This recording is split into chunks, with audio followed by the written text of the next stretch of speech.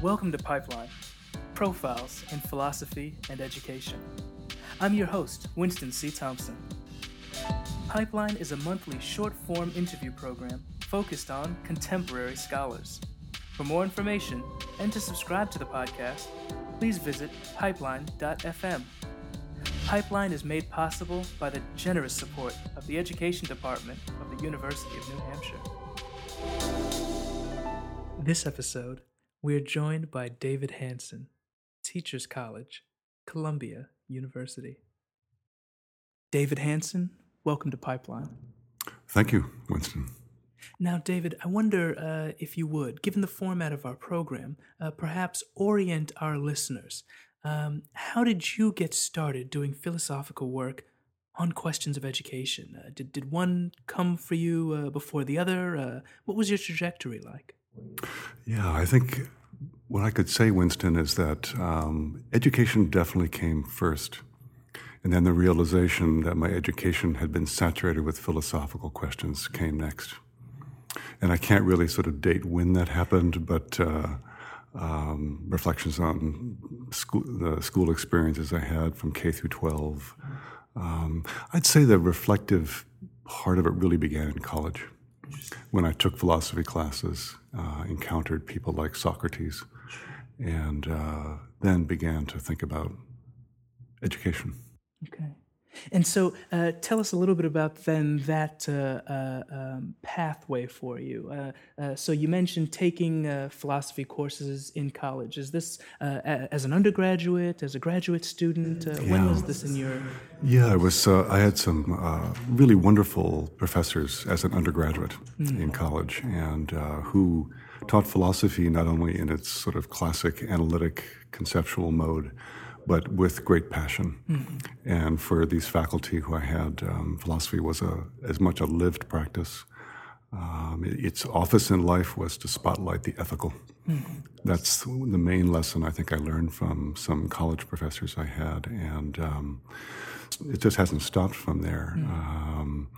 I went into teaching for a while first, before going to graduate school and getting the doctorate, but I think that, to put it briefly, I was really lucky to have some good teachers in college.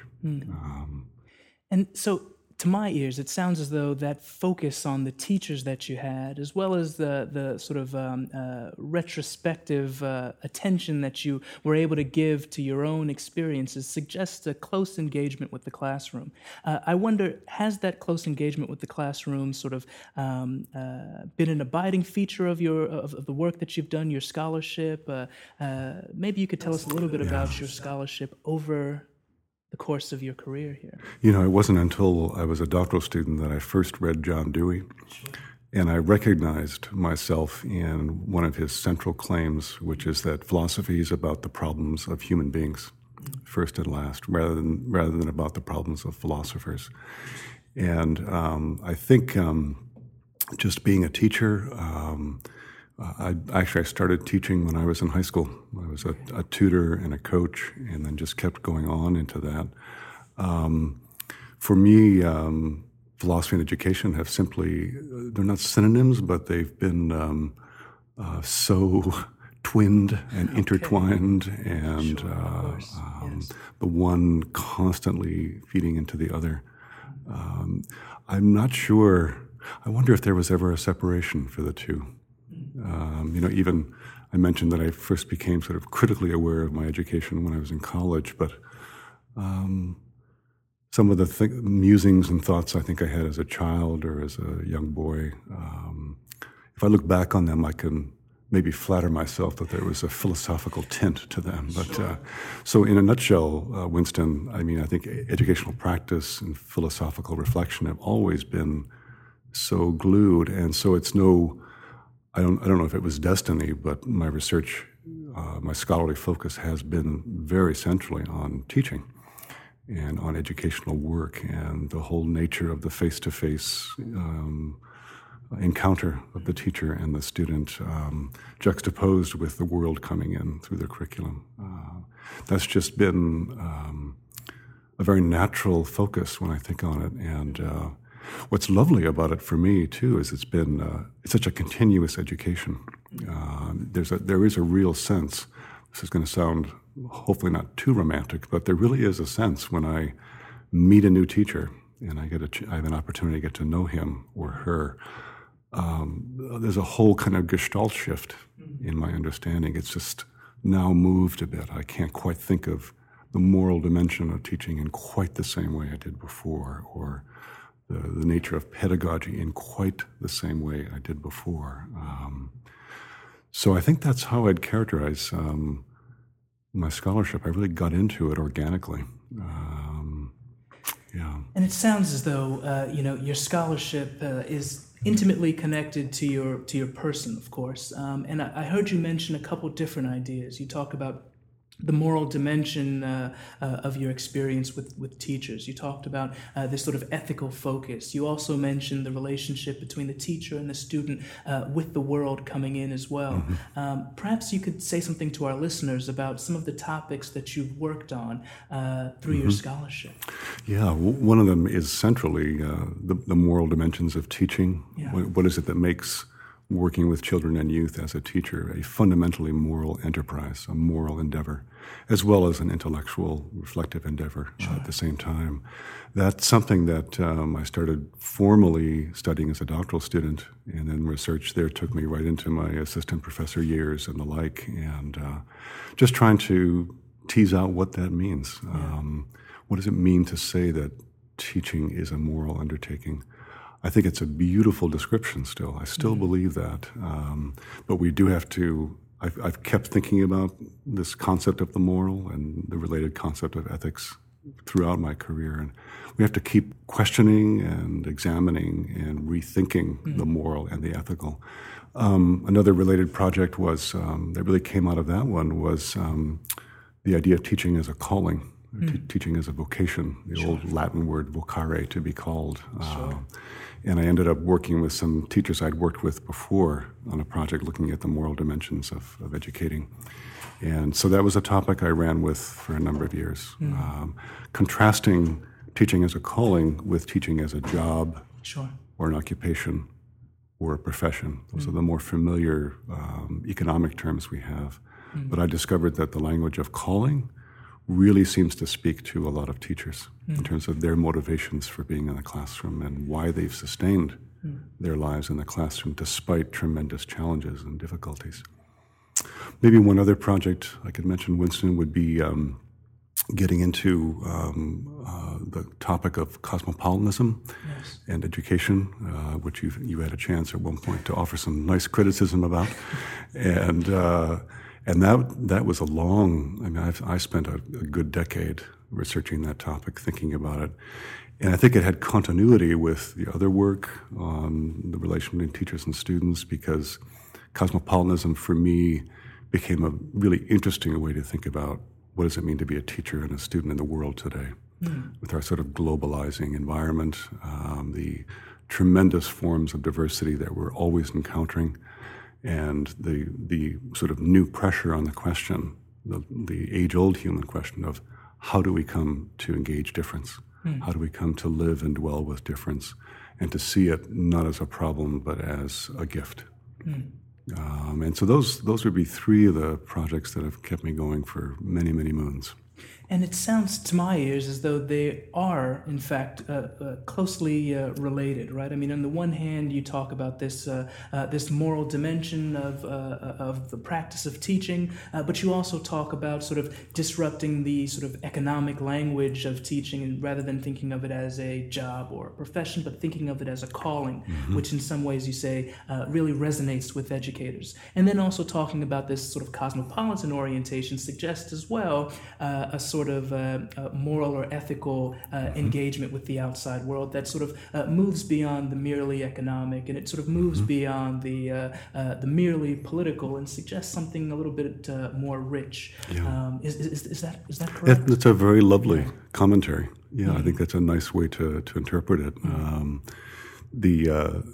think that the guiding thread throughout all this work, and right up to today, talking with you and your listeners right now, has been trying to really think through the quality of our lives, the lived quality of our lives with a strong ethical sort of moral slant to quality.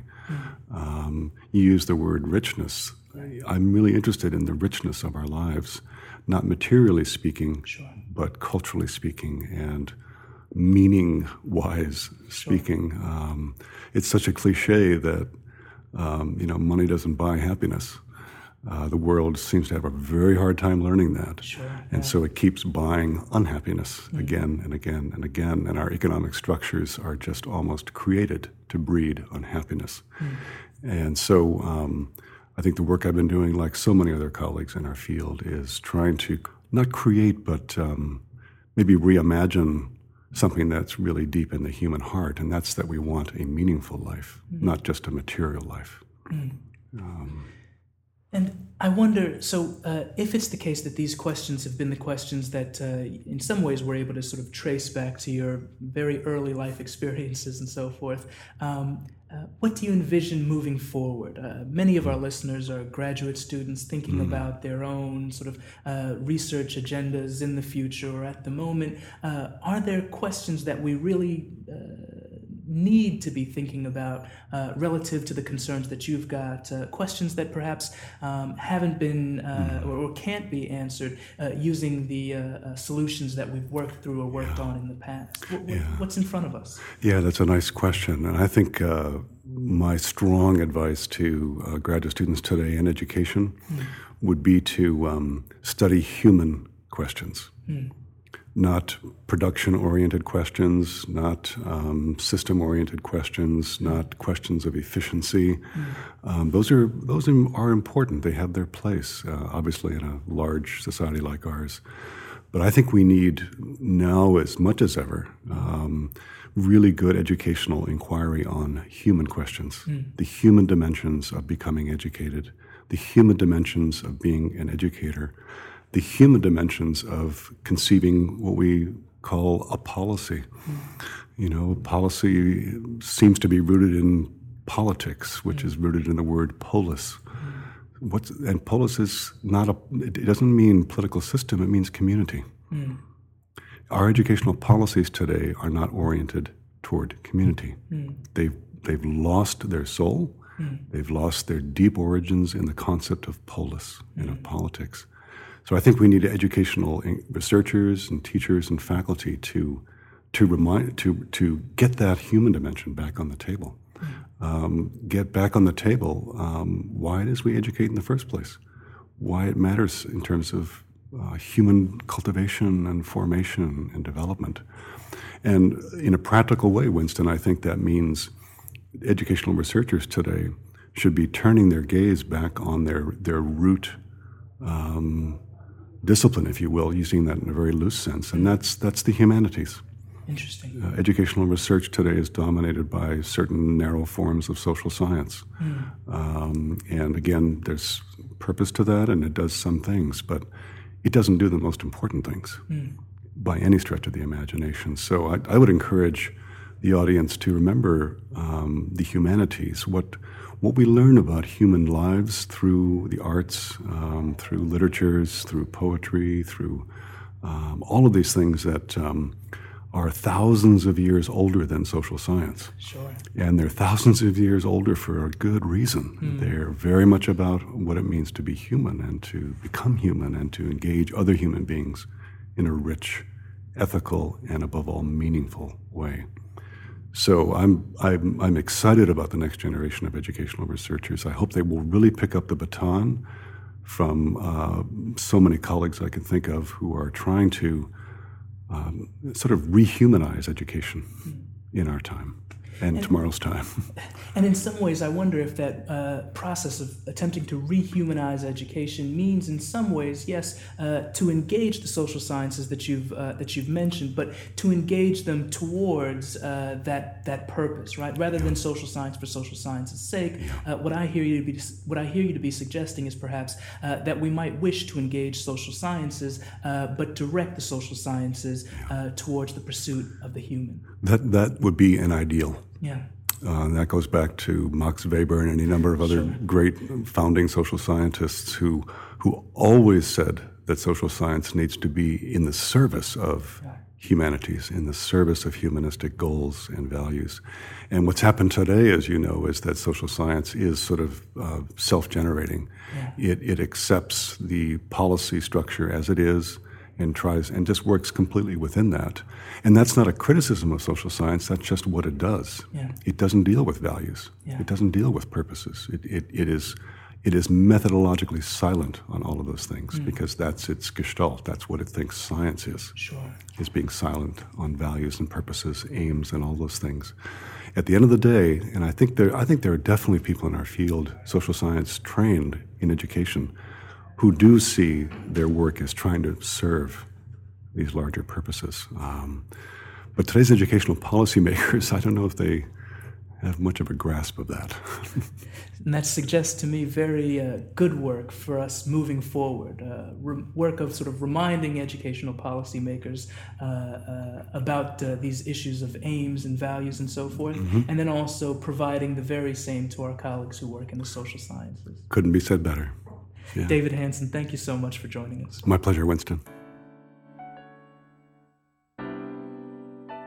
For more information and to review previous episodes, please visit www.pipeline.fm.